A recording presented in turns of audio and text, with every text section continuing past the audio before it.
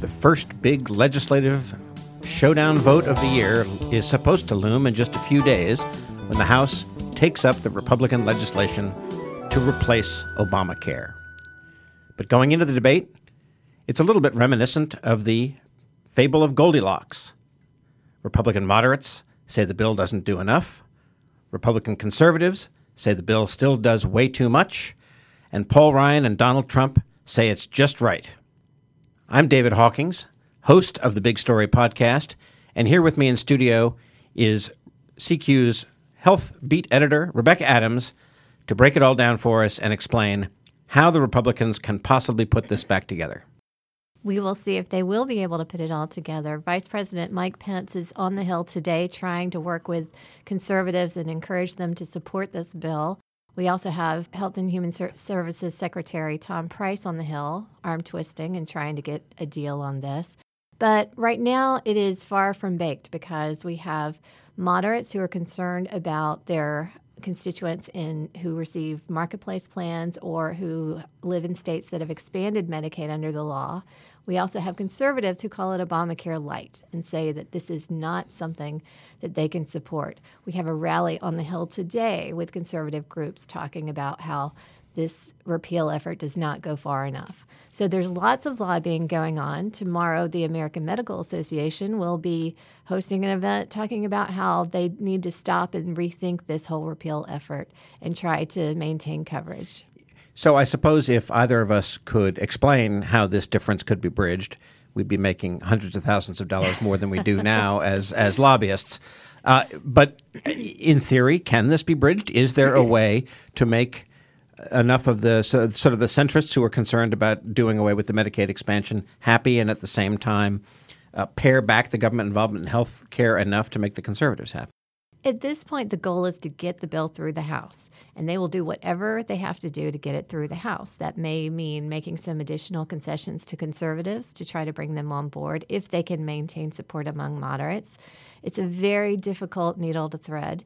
Once they get it through the House, the Senate will work its will and probably take a different approach.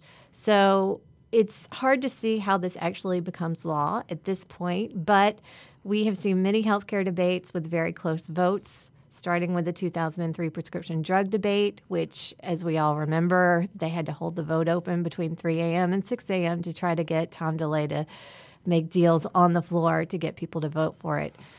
Once they have set this goal of trying to move it through, you assume that they will find a way, but that path is not very clear at this moment. Do you and your reporters, Rebecca, sense that the president and his team are really sort of committed to this bill, or are they essentially just committed, as you say, to whatever it takes to get to yes, they'll support?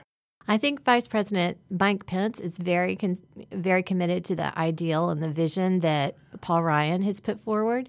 I think that he and Paul Ryan have both been very interested in reshaping Medicaid, which I think is sometimes lost in this debate. We talk a lot about the 12.2 million people in the marketplace, but you forget that we have something like 75 million people on Medicaid now, and we have 11 million or so who gained coverage through the expansion, plus other people who heard that they were eligible. They'd always been eligible, but they hadn't signed up, so those people joined up as well. So I think they are very focused on trying to do as much as they can. President Trump, I don't know how deeply involved in the details he is. He has said that he wants insurance for everybody. Well, that's not what we're talking about here at all. And so it remains to be seen whether that changes. But I believe that as Mike Pence and HHS Secretary Tom Price move forward, they're going to try to make it as conservative as they can. It is remarkable to me as somebody who is viewing this from much more as a political story than as a policy story. You think about this as policy as much as politics. To hear President Trump say what you just quoted him as saying, that he wants insurance for everybody, to be reminded that he said during the campaign that he did not want to touch Social Security or Medicare or Medicaid, and now to have this bill and have him selling it with a straight face is, just another example of the president who seems to be willing to say two very different things at very different times without any pause or regret. Well, it is true. And he also is having his representatives say those sort of things as well. Tom Price went on TV on Sunday and he said that nobody would be worse off financially. This was the day before the Congressional Budget Office came out with a very damning report. And we saw that a 64-year-old, for example, who makes $26,500 would be hit with an almost $13,000 increase compared to Obamacare. So it's hard to see how a 64-year-old can pay $14,500 in marketplace plan coverage for their premiums, as plus copays and deductibles. So it's really interesting how the rhetoric has been very different from the projections of what this bill would actually do. And of course, just to get it on the record one more time, that this is the current president won the election in part by reminding voters until he was red in the face that President Obama said, if you like your doctor, you can keep it again and again and again and again. And now, presumably, Secretary Price, President Trump, if this law were to become law, if this bill were to become law and it were not to work out so well, then his opponent, whether it's a primary opponent in 2020 or a general election opponent in 2020, would have some sound bites to work with. I'd like to circle back for just a second to get back to the CBO, the so-called CBO score. Those of us who work for CQ and Roll Call think about CBO a lot. We know what CBO is. It's rare that you have the CBO making headlines like it did this week and to have the president castigate its reliability, which most of us who cover Congress think it's generally pretty reliable. Can you just review for us what the top line conclusions of the CBO were? So there are a variety of things. It would reduce the deficit by $337 billion over a decade, but it does that by really reducing the subsidies quite dramatically that people get from the marketplace plans and cutting $880 billion out of Medicaid, which is huge for states. There are a number of governors, both Democrats and Republicans, who are quite concerned about that. As far as premiums in the marketplace go, in the first 2 years, we would see increases in the marketplace of 15 to 20%. After that, we would see potentially declines in the premium cost. And by 2026, it would be about a 10% decline in the premiums, partly because there would be fewer, sicker people, older people in the marketplaces. And so that would lower the cost for other people. And the rate of population growth would go up. Actually, I thought that was a fascinating, very interesting, didn't make the front pages the first day, but CBO actually concludes that our population would increase because more babies would be born because, question mark?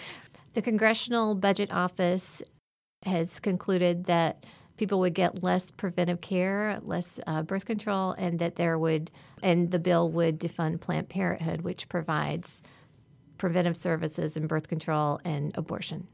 Yet another argument against this bill is that it fosters this notion of Republican sort of class warfare, that it'll benefit the rich at the expense of the poor. Can you just explain to us why that's so?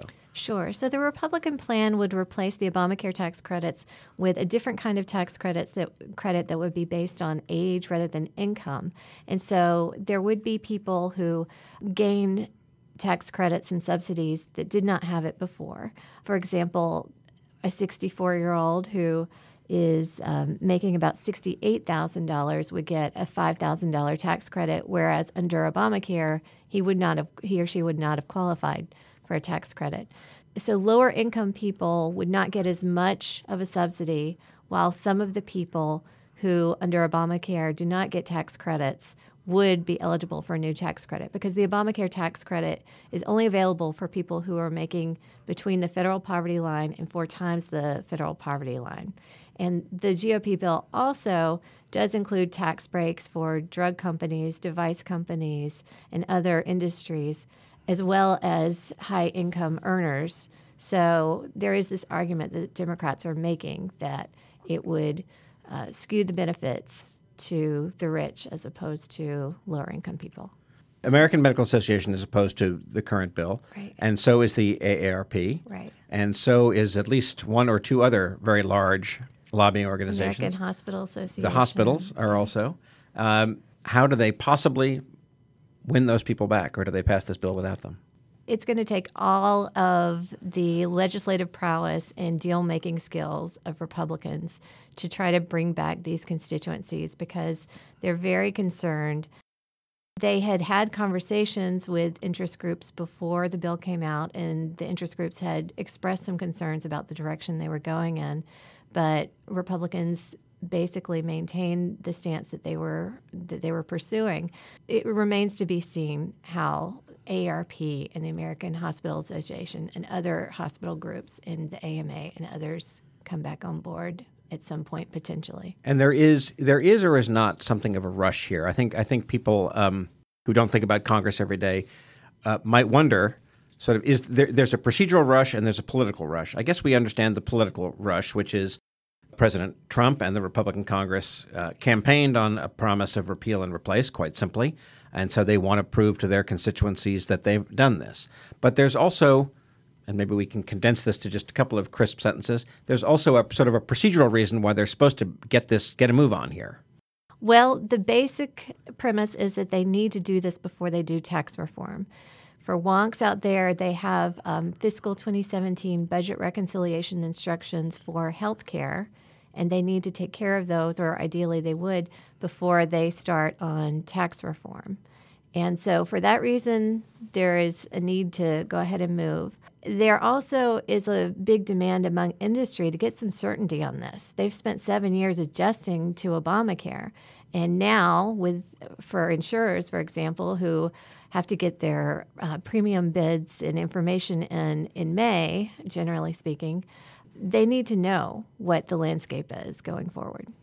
This is an amazingly complicated story as a matter of policy and politics.